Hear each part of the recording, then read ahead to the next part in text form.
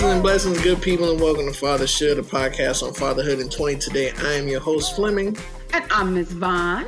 And today, we got a return guest family. Yes, a very, very special return guest. Mr. Steve Ballard, my brother, my good thank you for coming back. Thank you for coming back. Yes. So what's going on? I said, what's going on? How have you been? Oh. That's your turn. It's your turn. Yeah, it's your turn. Okay. Right. I have been great. I have been blessed. I have no complaints. I'm just living life like it's golden. So I'm good. Good. Okay. Thank you for that. That's what's up. Yeah. Love to hear that. That's what I aspire to get to one day.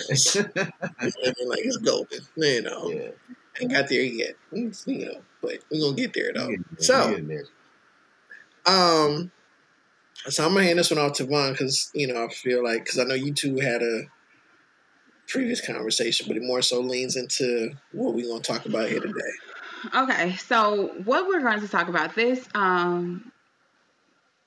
is a conversation. Steve came, I think it was season 2, season 1, season 2. I believe it was season 2, and he had a very. If you did not listen to that, I believe it was season 2. Not sure the episode. We'll definitely add that to the link, but it talked about greener on the other side. That was the title of it, and it was just understanding of just kind of how to water our own grass instead of always watering something else. And just want to again thank you for just coming on and dropping so many gems and just speaking on to sometimes even in being in a situation where you're co-parenting or whatever, how it's important to nurture us. Like, first off, I want to just say thank you. Like, absolutely. Again, one of my favorite episodes. So, yeah. So let's just introduce, because this is a whole new season. So let's just allow you to introduce yourself to our audience, and then we'll just go ahead and go. Oh, okay. To the audience, my name is Steve Ballard, native of Chicago, Illinois, living here in Baltimore, Maryland. Southside. bringing Chi-Town to the East Coast and turning it out. Always. Right now, as I said, living in Baltimore, in communications and marketing, and just we have real estate. We have a real estate business, in various different contracts in marketing and media.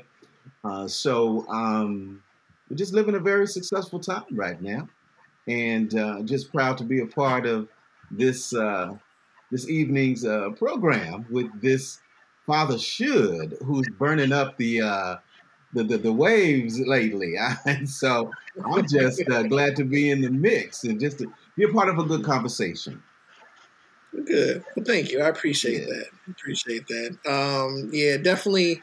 Last season I got a variety of text messages and DM messages from a lot of brothers actually that I didn't even know listen, right? Because it's they don't, not like they hit me up and be like, hey, I'm listening to your stuff, but we dropped your episode and it definitely sparked a lot in a lot of people, so thank you for that, and hopefully this will be the same.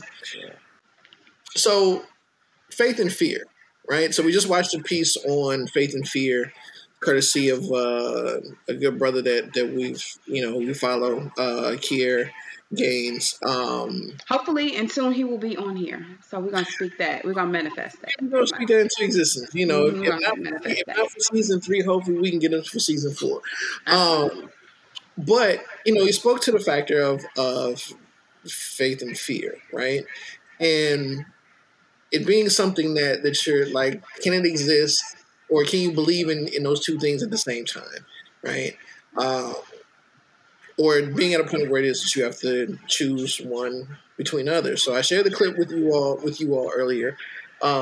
So thoughts on it? Whoa, We'll start with Steve. definitely. I think you are living in one or the other. Mm-hmm. You can have a life of faith, and you can have a life of fear. What I've learned from my personal testimony is, after going through a lot of self development, a lot of healing, a lot of uh, research, and just self introspection and healing, I learned that uh, for a long time, I thought I was living, a very faithful life, a very Mm-hmm. confident life. But when I decided to get some therapy, get some counsel, and some help, and this was around 2002, 2003, I was also, of course, dealing with myself, coming out, reckoning with my sexuality, reckoning with who I was. I spent about 2 years in therapy and counseling. And Mm-hmm. in leading up to that, I thought I was a very confident and faithful person. Mm. But I quickly learned throughout the process how much of fear I was living in Mm. on a daily basis. From the fact of fearing Mondays, staying up very, very late on a Sunday night because I didn't want to face a Monday. And why is that? Well, what I thought it was because, oh, you have the dreary Mondays coming. But when I delved deeper into it, Monday represented dealing with reality, Mm. the real world, the business that I had, the jobs that you have, the decisions you have to make. And I was so afraid of it that I didn't want Monday to come. So I would stay up very, very late because I didn't want to face Monday. What I found out was I was just afraid to deal with life. I was Mm. afraid to deal with myself. I was afraid to just face reality. But I couched it in my belief was that, oh, it's just dreary Mondays. But no, when we did the work, it was more to it. Because if it was just dreary Mondays, I wouldn't have, the actions that I was taking with myself, it wouldn't have been that serious.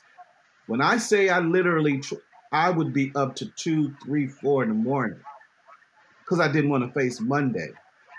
That's not just a dreary Monday. That's a definite fear. Mm. And so Okay. I realized, whoa, what am I so afraid? I am really living a life of fear. You're not living a life of confidence and faith. You're living a life of fear. Right. Right. Um, every decision I was procrastinating on choices, decisions, from and you name it.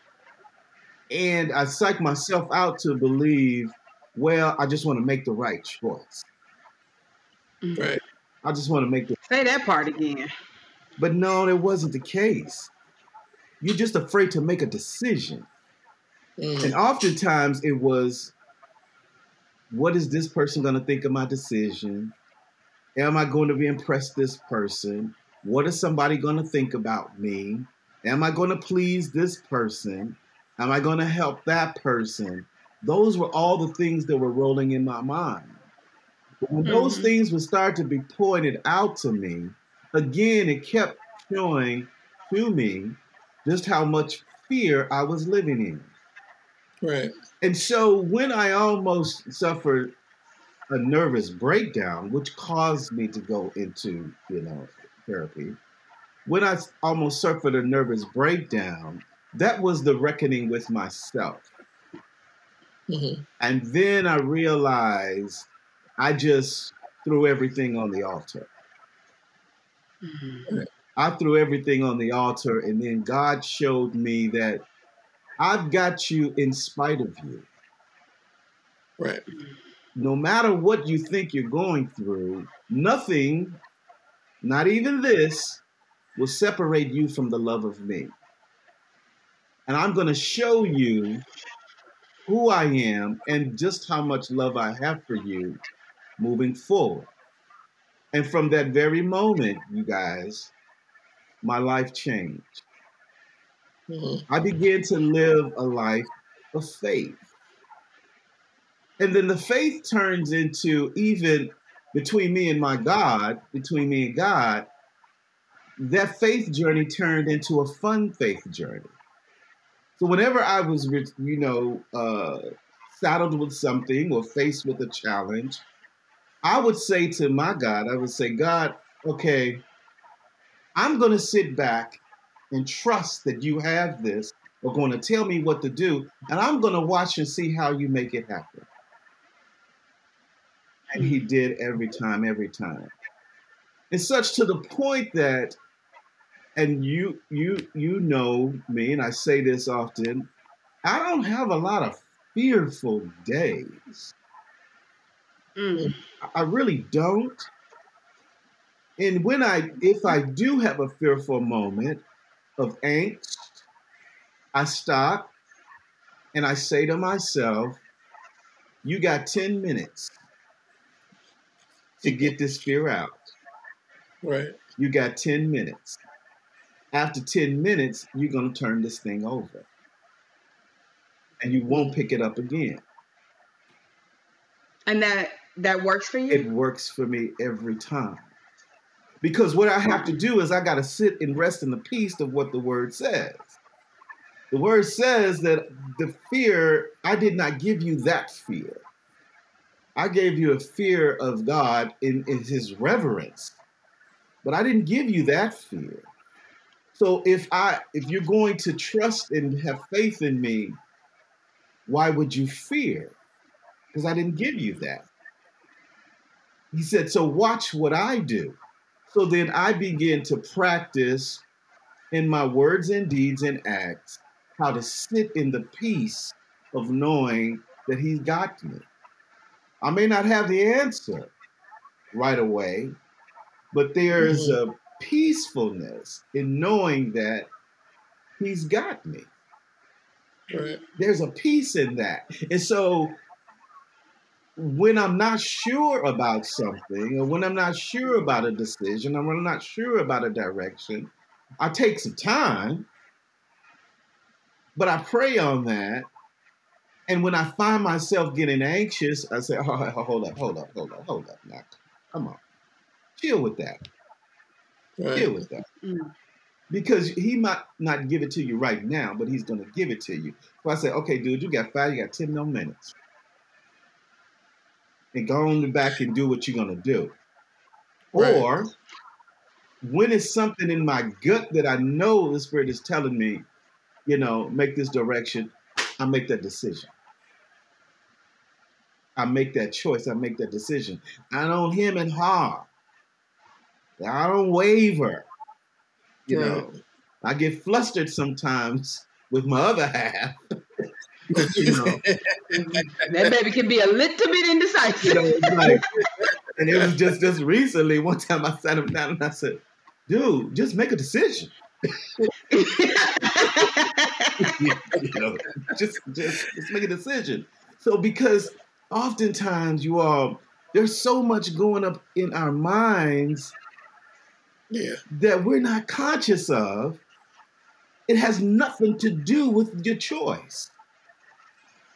Yeah. It's something that's in you. Again, it's those little bitty messages or little bitty things like, is it about a commitment to a decision? Is it about what someone is going to think of my decision? Right. It has nothing to do with the decision. Right. It has things to do with, other messages in your mind. So I've come to realize that, that when you sit down and you allow yourself to be, and I've said this to you all many, many times, when you allow yourself to be vulnerable in getting the lesson and making the decision, and when you allow yourself to be vulnerable, see, that's what faith is. Faith is vulnerability. That's what faith is. It's allowing yourself to be vulnerable, but it's in the state of being vulnerable is actually when you grow. We talked about that before. That's when you become stronger. That's when your courage becomes. And I think when I, again, accepted who I was and I lived out, I began to experience a level of courage unlike I've ever experienced in my life. So I don't, and I'm diverging a little bit because I don't care what folks think of me. Right. And to me, and I've said this to Chris sometimes, and I think I said it to you maybe a couple of times, Bonnie. For me, it's not about what you think of me. It's what I think of you. Right. Yeah, you have. You have. So if you matter that much to me, that I'm going to be concerned about what you think about me, that I love you. Right. Right. I must love you.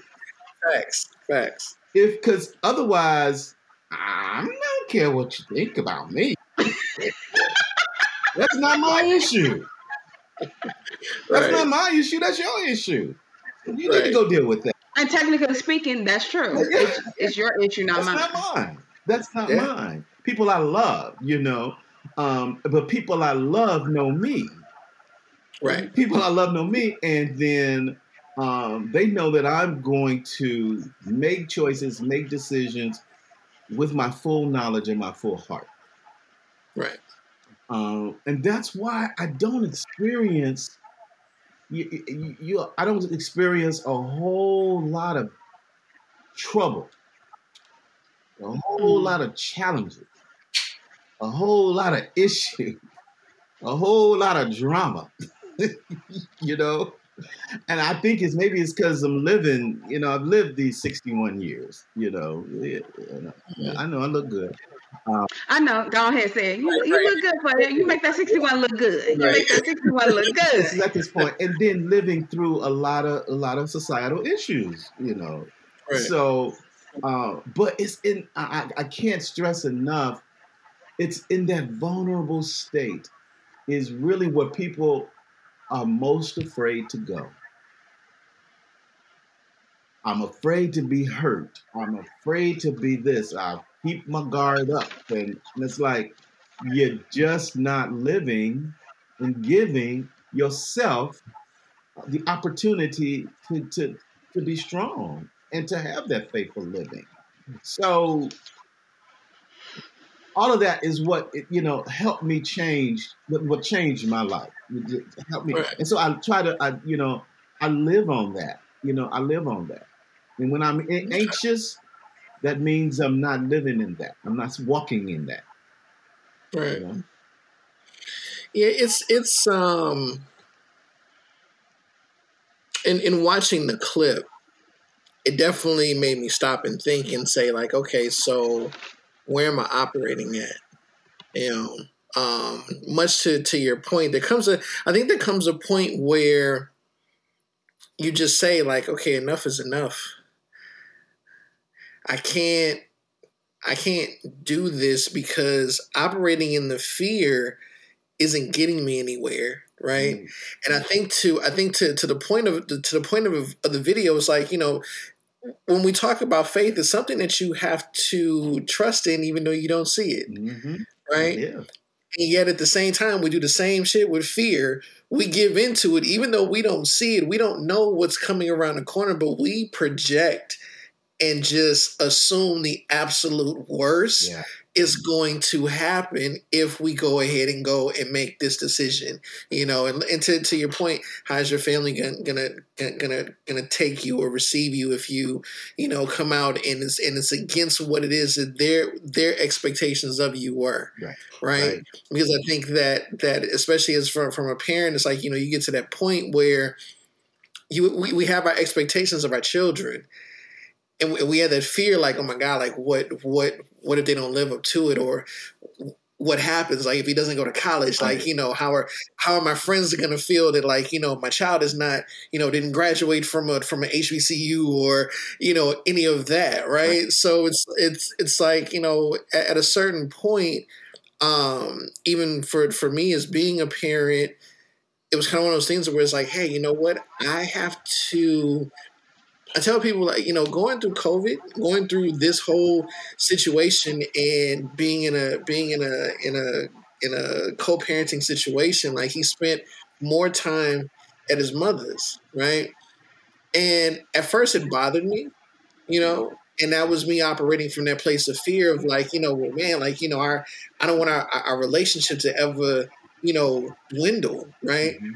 And I didn't give enough credit to myself or to over these years and everything that has been put into him, that doesn't matter where I'm at, bro. Like, our relationship is going to be fine, But, honestly, it took going through COVID and this pandemic to really allow my mind and my heart to catch up to reality of what was actually going on. Like, he'll be 17 this year, like, he's getting ready to go off and live his life, and I want him to, So I'm prepared more now over the simple fact, like, okay, if we don't talk for a week, like, it's all right. It's not damaging to what we have, and I've walked fully, faithfully in knowing that the relationship that he and I do have, we're good.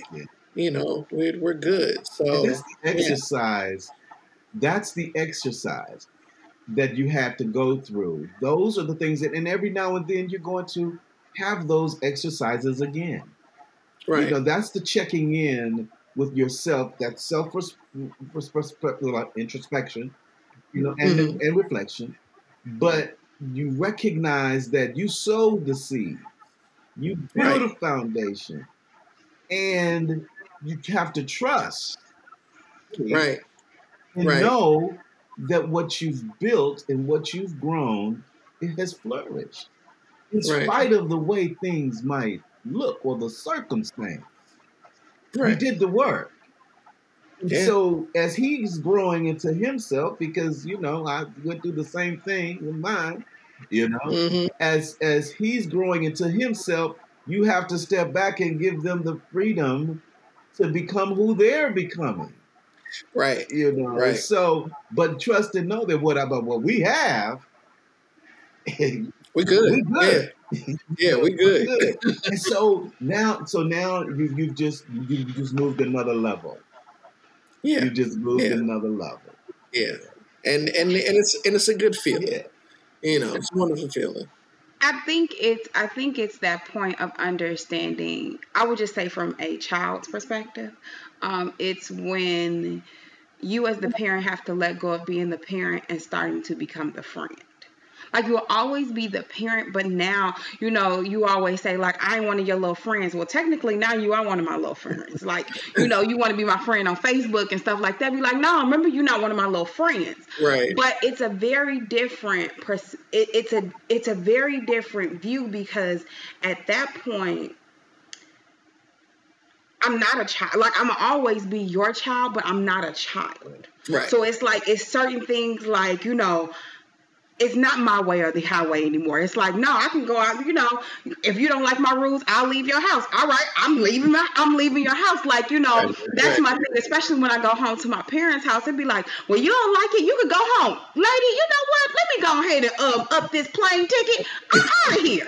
Like, so, that's kind of, and it took, and I will say especially with my mother, she still kind of struggles with that. Like, again, me leaving was like, in my family, that was the biggest thing. Nobody left. No, everybody born, raised. This is where you stand. I was the first person to leave. Yeah. Right. And I always say, like, oh, you're gonna come back. I'm like, I can't. Although I was terrified of leaving. Like, Steve, that terrified. Like, we had plenty of conversations. I think it was like the first year and a half, I spent so much time at the airport going back and forth. I'll be like, so, are you living here or are you living in Chicago? Like, what are you going to do? Because you're not. I would say I operated very much in fear then. I'm still not, I wouldn't say I'm 100% in faith, but I'm operating more so in faith now. The fear is still definitely there, but it is not, I always say, like, okay, I've been out here a couple of years and I'm actually like, my mother said a couple of weeks ago, she was like, I'm so proud of you. She was like, you could actually take care of yourself. Like, I come out here just to make sure you're good. Like, to see you, to put my face and put my hands on you, put my eyes on. She was like, but I know, like, you're good. Like, you can literally be okay. And it was just like, when she actually said that, it was, I got a little choked up. I was like, I actually can take care of myself. like really, I can, do this. Yeah, so I would say from a parent's perspective, like, you guys, the hardest part for you all is realizing that your child is an adult. And now that your relationship goes from, I mean, it's still parent, but now it's more so of a friendship that. Yeah. Well, because I feel like you don't really get enough time for that transition. Yeah. Like you have to understand, like we've had 18 years of watching you grow. Yeah. And then we're left with, like, okay, you get, if you go straight off to college, we left with what, from the point of graduation to that fall, 3 months of a transition. 3 months. And then that depends on if you do summer school sometimes, or like, don't go to the military. Like, usually you got like maybe a weekend and you're out. Right. So, so that part, I think is a piece where it's like, it is an instant thing, and of course you're still, as a parent, you're still in that protective mind. Yeah. So you are left with all of those fear factors, right? Okay, if it's God forbid, don't let it be out of state, because now I gotta either drive or I gotta catch a plane, or hopefully we got a family member that stays in that state, that can get like at least 2 hours away, that can come and get you, make sure you're okay, make sure you're good, right? So I can only imagine, in going through that. But again, to your point, Vaughn, like you get to that point of where it's like, okay. I think that the biggest thing that was an eye opener for me was when we had Rashid on in season 2, and when he made the comment, he was like, my son is always going to see me as dad. Like no matter what, he's always going to see me as dad. I can be the cool dad friend, quote unquote. I'm doing the air quotes, y'all. But I'm still always going to be dad. So now.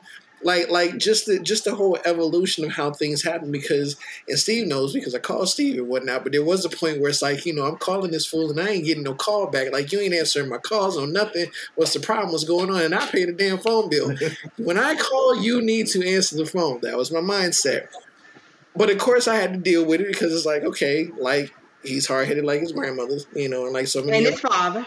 And so many other members of the family, And his father. It wasn't going to happen. I'm the nicer one, thank you. And his father. It wasn't going to happen. But now we've evolved to where I get phone calls now, or if I do call, he'll answer. And if it doesn't answer, I'm at least getting a phone call back, at least when he wakes up now, or 5 minutes later, he might have been in the bathroom or something. But that is such a good feeling. And it feeds that whole faith aspect, because now we've built this relationship to where it's just like, okay, cool. I know if I call my man, it's like, he gonna pick up, he gonna be there, right? And at the end of the day, it's like, like Atoma said, I just want for us to have that reassurance with each other, just like you know that if you pick up the phone and call me, then I'm gonna be there, you know.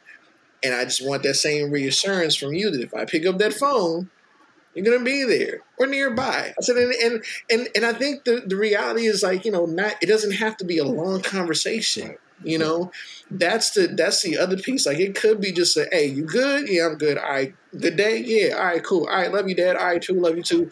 Boom, and we done. Yeah. That's enough for us right now. You Yeah. know, and where we're at, that's enough. So yeah. But that's his, and that's again, ultimately understanding that was his process. He was going through. He was growing up. And, you know, boys, just like girls, but boys go through that stage where they're seeking their independence and they don't know how to handle that independence, but they don't know those feelings are in them and they don't know how to deal with it, but they're coming through it. And so, unfortunately, for us, the parents, especially the dads, we have to understand that and step back and then, again, go through the exercise of trusting and knowing what we've sown, you know. And so now, and you come on the other side of that, you see the benefits of that because they've gone through that process. And now they've come on the other side, and now they communicate to you in a certain way, and you're like, I'm loving this. I like this. Okay. Right. Exactly. The interesting thing for me is, sometimes I get sad for people who don't understand or doesn't recognize the hold that fear has on your life. Yeah. Fear is used to make you immobile, to make you stagnant, to make you stop, you know, growing, to make you, you know, to eliminate or hinder your movement forward, your growth forward. And then, in a sense, then you are blocking your blessings. Right. You know, because we live in that fear. But you're stopping your growth. And so for those of us who, especially those of us who are creative and we have ideas and visions and so things that are dropped within us, you know, ideas that we want to do, those are really the setups for your success, you know. And so I remember some time ago, and I got my real lesson on about how I knew my future was going to be. You all know when we were in church some years ago, we were growing up, you had to fast and pray. You had a fasting period. And I think I went on I joined the church in this fast for a week, you know. And, you know, I'm like, about day 3, 4, 5, I'm like, ain't nothing happening. I don't feel nothing. I'm like, I want to eat. I'm a little agitated. I ain't feeling nothing. I'm like, you know, well, when I tell you, and I hear this is the God's honest truth. On the 6th day, going into the 7th day of that fast, that night, I had a dream. And I'm not going to tell you the whole dream, but I had a dream such that I remembered that dream so vividly. It woke me. When I woke up, I grabbed my pencil and my pad, and I wrote the whole dream down. And I was writing it down. My hand was shaking and moving very, very fast. And I was writing the dream down. And I remember at one point in this dream, I was walking over serpents. I was walking over serpents, and I was walking. And the Holy Spirit was saying to me, wherever the soles of your feet shall tread, you will conquer. And he just gave me that, and I ran with that. And when I tell you, my mindset, and you all know this, is whatever idea that you have, whatever a vision you have, do it. Right. Do it. Because I am a witness that whatever I venture out to do, we're going to succeed. Because he told me that. He gave me that. So I thought this fast was going to be for naught. But on the sixth night into the seventh day, he gave me a dream that really set me up for my life. Yeah. And so now, when I look at everything I've gone for, everything we try to do, we do. Right. We do. And it may not be added success the first go round.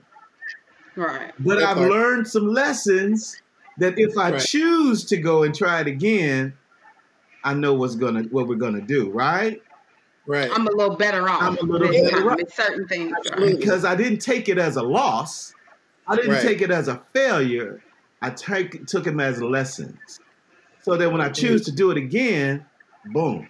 And so when I say we live in life like it's golden, we live in life like it's golden. Right. Because we have a foundational belief that whatever we choose to do, I have the faith to believe that it's possible. And it will happen, and it will do. And we live in that life. Yeah. We live in that life. So I really, really try to impress upon people to understand that when you feed fear, you really put a hold on your life. Yeah. When you feed fear, you put a hold on your life. I like that. That's quotable. Yeah. It is. Take that. That's quotable. Great. But no, it is because, we had a friend recently that relocated, left this area. First time ever leaving, similar to Vaughn, right? And I got this phone call, and it was like, how'd you do it? And I'm like, how'd I do what? And they were like, you just left. And I said, yeah. I said, but I was 22 when I did it. The world was my oyster at 22, It still is even at 45, I said, but, there are, somebody asked me, like, would you ever change anything? Of course, you get those questions, right? And, there are times where in my fear and probably most frustrated moments, I have definitely been like, oh, shit, yeah, I changed this, and go down the line, right? Yeah. But at the same time, then I wouldn't be who I am now. Absolutely. Absolutely. And part of that is I was telling someone, they're like, because it was a friend of mine from Cali that I ran into some years back. And they're like, oh, wow, like, you got a kid. And I was like, yeah. And they were like, didn't think that ever would have happened for you. And I said, honestly, it was a blessing from God that it did. I said, because had it not, I don't know when it would have happened, if it would have happened, to be honest with you, because of how I was living at that time. Because it was like, okay, I left Cali. I was in Philly for 2 years. I left there. I went to Arizona. I was in Arizona for 2 years. I came here to Maryland. I got to Maryland, and literally after the first year, I was like, yeah, I'm going to have to go. I got to go. And I was looking at going overseas and trying London and seeing about that. And, when I made that plan, when I tell people, like, you can have your plan, please understand God's plan is always going to supersede you. Yeah. Okay? So when I made that plan and I had my portfolio ready, I was reaching, I had my list of agencies in London, that I was going to send my stuff to, and this is before, like, websites, Monster, or any of that, So I was really like, making that plan, and then boom, got that call. Hey, guess what? Damn, And at first it was a damn, because it was in that moment. It's like, yo, like, the brakes are being hit, and I didn't want the brakes to be hit. I was ready. I'm over here with the jetpack ready to go, And at the same time, like, I look back on my mindset then to where it is that I'm at now, and I'm so much better for it, a little bit more patience, definitely work hard to understand more than I did then. Before it was definitely it was all about me. Yeah. Yep. Me, me, me, me, me, me, me, me, me, me, me. I'm going. It's what it is. And even now, because I'm an only child, so that selfishness sometimes does creep in. But to that point of that selfishness was me operating from a place of fear, even because I didn't want to connect because I grew up with so many broken connections. So I didn't want to connect to nobody, So being in this, it definitely put me in a position to where I had to put roots down. I had to foster relationships. I had to build that network. 3,000 miles away from home. And I can't leave because why? Because this little bundle here is going to require every last bit of me that I need to pour into him. So really, that came a very not necessarily fast shift, but it was significant shifts along the way that just definitely said like, okay, well, you know what, I got to shed this because it's not taking the time, like you said, and I love that whole aspect of taking 10 minutes, right? Mm-hmm. Taking 10 minutes, 5-10 minutes, and even sometimes when we're quick to anger, even, like take that moment and just breathe, gather your thoughts, look at it, have a duality as far as your thought process when you're looking at a situation. So, okay, if I do this, ... If I do this, ...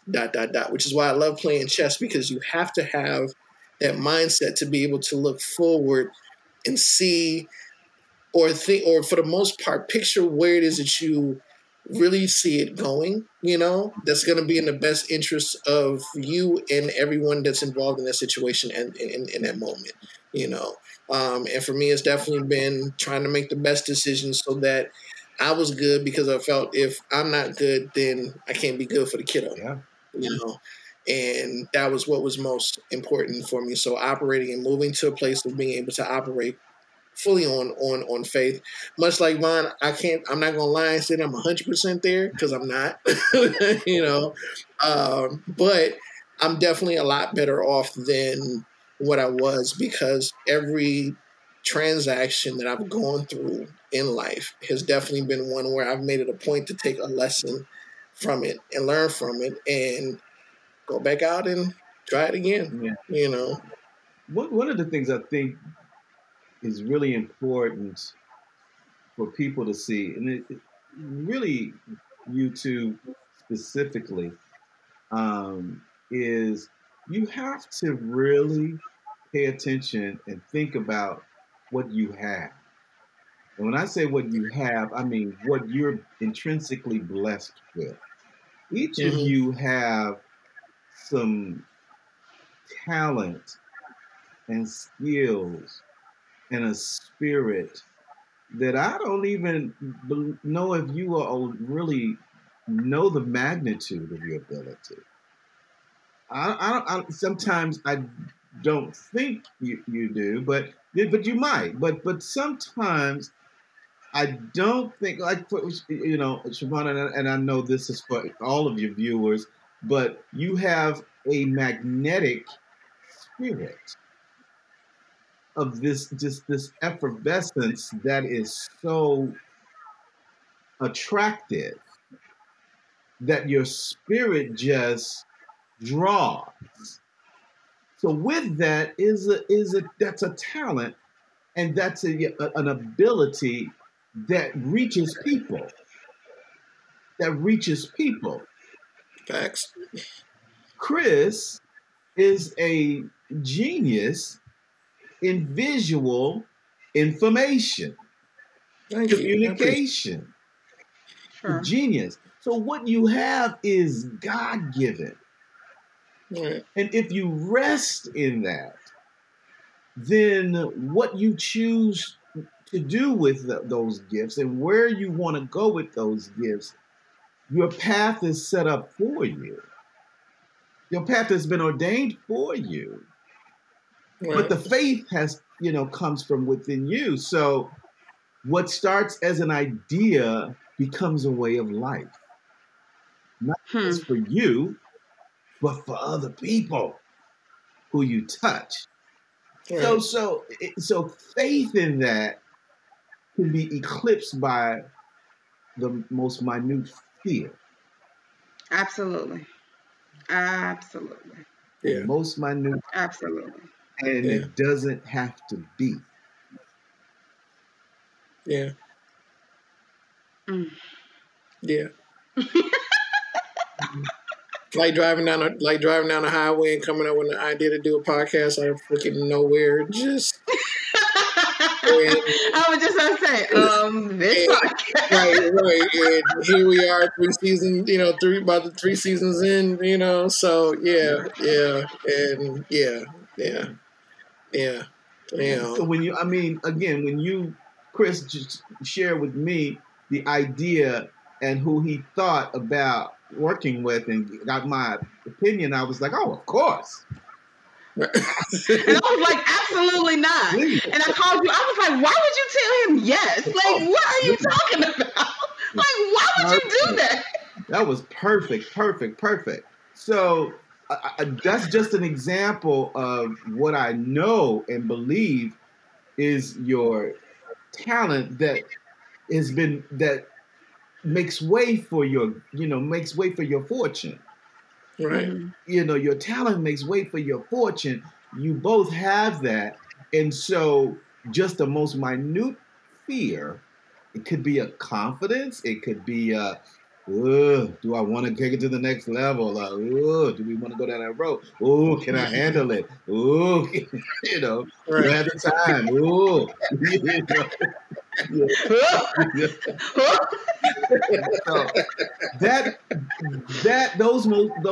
So those minor fears is what eclipse all of that's promise. Right. That's promise.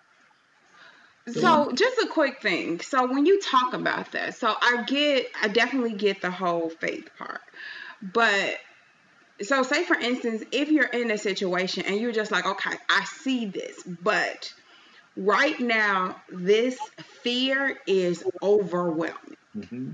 Like, so it's just, for me, it really is annoying when somebody's just like, oh, you just have to believe and believe. Be like, I do believe.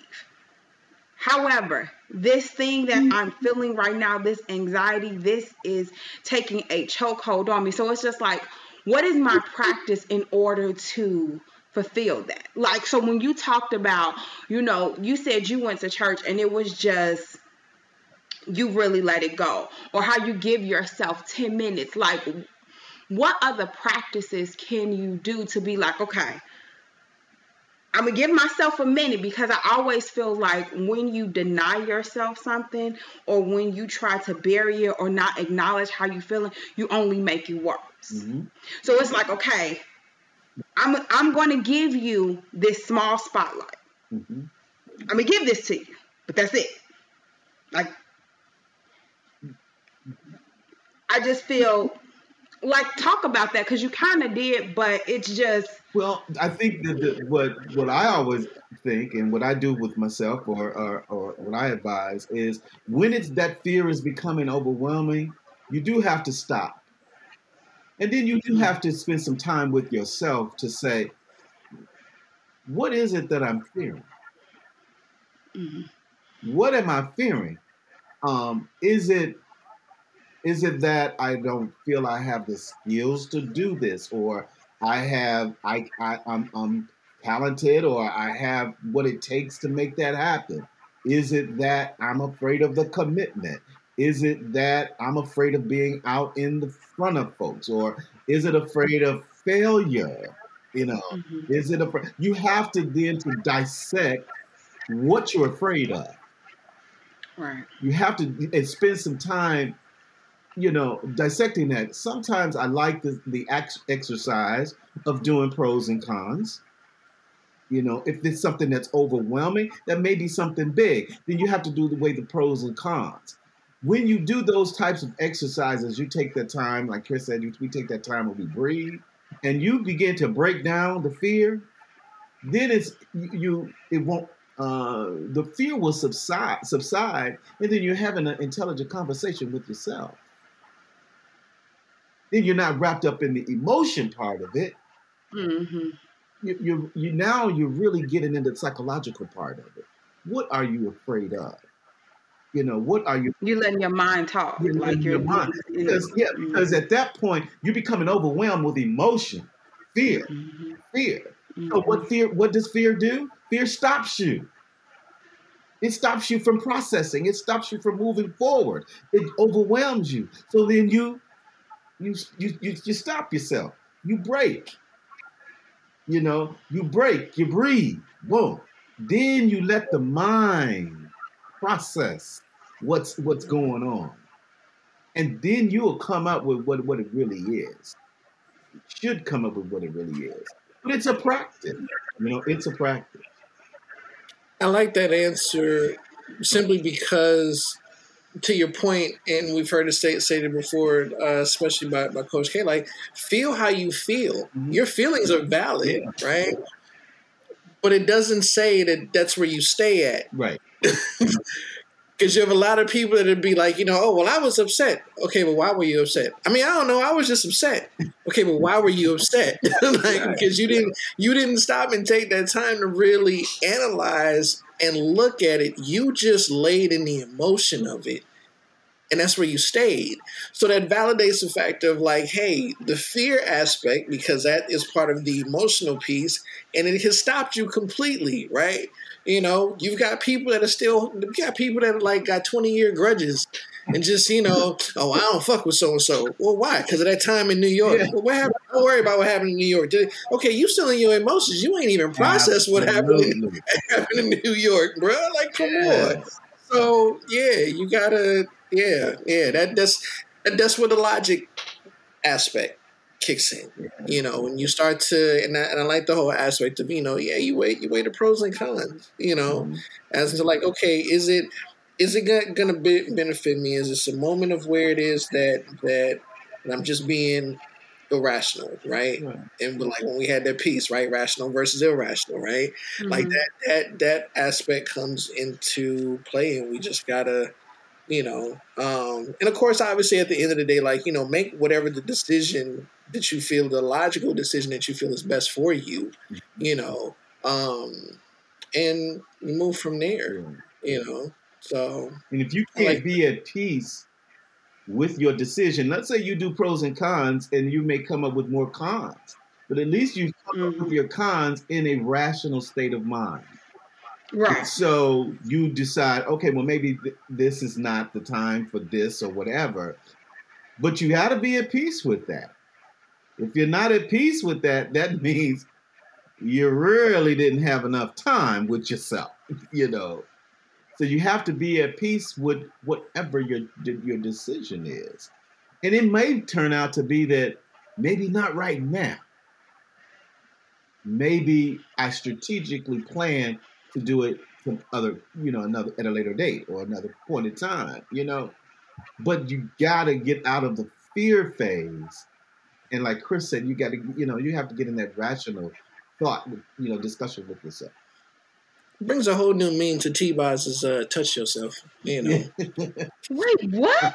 I'm just saying that T-Boz that is like touch myself into my head, and it just that brings a whole new meaning to it. Is that? Yes, it does. Like, how did you? Because you got yourself through. You touching yourself in a different way than you ever have. Like, you know what I'm saying? Like you touching. See, don't feed into this. I get what he's saying. Don't feed into this. That's his creative side. See, thank you. See, that's why we work with each other. Goodness gracious! Are you serious? That was. Look, just follow with me. I get you there. No, I'm good. I'll stay on this sideline. I'm good.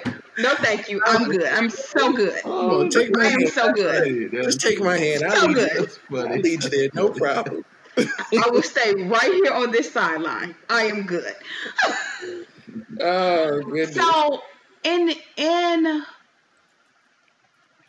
living in your truth now, like, what has that done for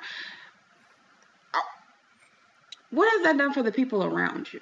Because sometimes we always look at it for ourselves, but never realizing how much sometimes us being stuck is because of the people around us, or who we're responsible for, who we are responsible for, and things of that nature. So, and in living in your truth, how has that affected those around you? Well, I can share with what has been shared with me, Okay. from my family and friends, and what I try to do and how I try to live and what I hope to do. And I think I'm having that type of impact. What I've been shared is that by me living my truth and living in the way we do, or the way I do, it has allowed others to see the possibilities of life, Mm-hmm. to see how living in your truth can benefit themselves. So it's like observing me or having discussions with me and seeing the growth in my life have caused them, enamored them to want to be in that presence and feel some of that, and help them see what life can be. And so it is inspired, some like my family members, my good friends, have been inspired them to want to do better, be better, and live a fuller life, a much more enjoyable life. Um, so I concur. I can go ahead and say that's true. No, facts. Right. I can say that's true. I mean, I just want you to go ahead and talk about that. I mean, I could basically tooted your own horn about that, but I'll go ahead and let you do that. I'll go ahead and let you have yeah, that. because when you're striving to achieve your goals in life, and that you leave a certain lifestyle or live a certain way, you just want to be a part of a network or part of someone that inspires you to do that. But not just inspires you, but helps you in that. Right. But helps you in that. And what I hope to always do is be an inspiration, not just an inspiration, be an actual tool to help someone get to where they want to be in life. Even if it is just by being an example. I will always offer my tangible influence, my tangible, resources. I'll always be able to do that. But more than anything, I just want to live by an example and show you that you can do it, you can be it, what you choose to do. If it helps them to be more confident in their living, and always think about looking within, that's what I always want to do. Oh, warm and fuzzies, always, Stevie. So we're actually about that time. So as we always do, final thoughts, Steve. Ooh. When it comes to faith and fear, as I've said, God said, I've given you life, and I promise you life and life more abundantly. And I didn't give you a spirit of fear, but a sound mind. And it's actually true. And so that's living a life of faith. And I rest in that faith.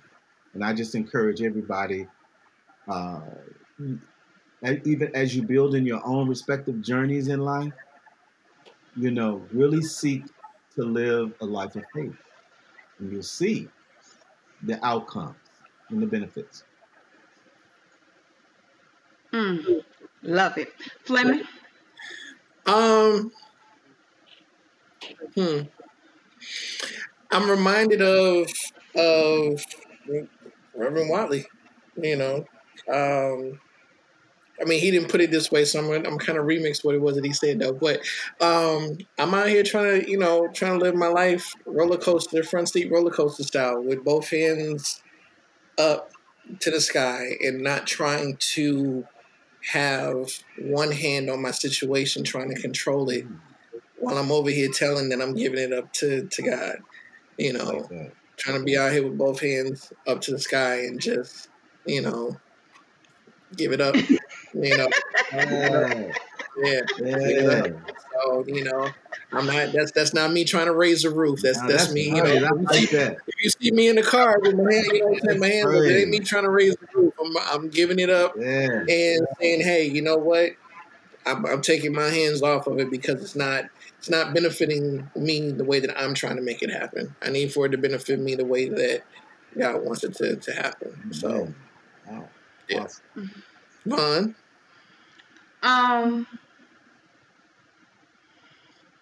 It's a philosophy that kind of been living by. You know, a couple of years ago, remember when we did the skydiving? Absolutely terrified. But I just remember, you know, going on a plane. I was excited. Still thought I was gonna like lose everything, like both ways. You know, I was just like, oh, I'm gonna just throw up. Like this is I'm gonna lose everything both ways. And remember getting in the plane, and I remember being the last one in the plane. And what you don't realize, last one in, first one off. Yeah. Completely. Yeah. So it was just like completely being freaked out. I was the first person, so it wasn't like I got to see somebody else do it. And I just remember when being up there, I remember being cold, and I remember again being scared, and I remember again just like kind of crying.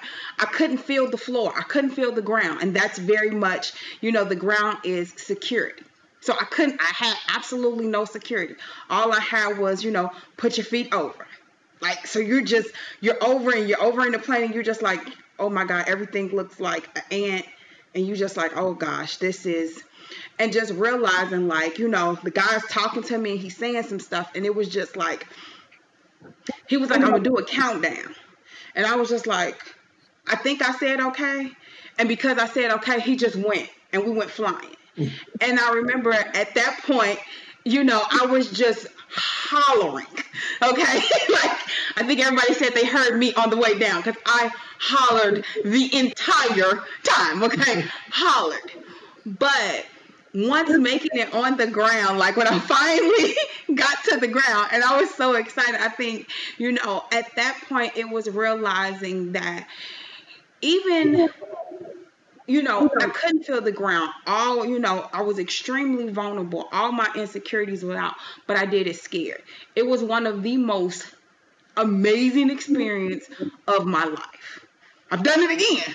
Plan on doing it again. So that has now become a thing. Like, even though, like, absolutely terrified, absolutely against all better nature, and people telling like, why would you jump out of a perfectly good plane and blah blah blah blah blah. I always tell people, like, if you can skydive, because it's something about it that makes you become vulnerable. It makes you say, fuck it. Like, literally, like, well, because they don't let you take the plane back down. Right. Like, you got you flying up, right. You getting up out of here, whether willingly or not. You getting up out this plane. Yeah. So I'm like, the biggest thing is just what I, you know, learned from that day. It was just like, even if I'm scared, just do it scared. Like, it doesn't matter. Just even if I'm terrified, whether it's tears or whatever, just do it. Do it afraid. Because this side, this is not working. Where you're currently at is not working. And it can't possibly be worse than where you're at right now. Like, it can't. So even if it's fear, like, just do it scared. So yeah, that's my 2 cents.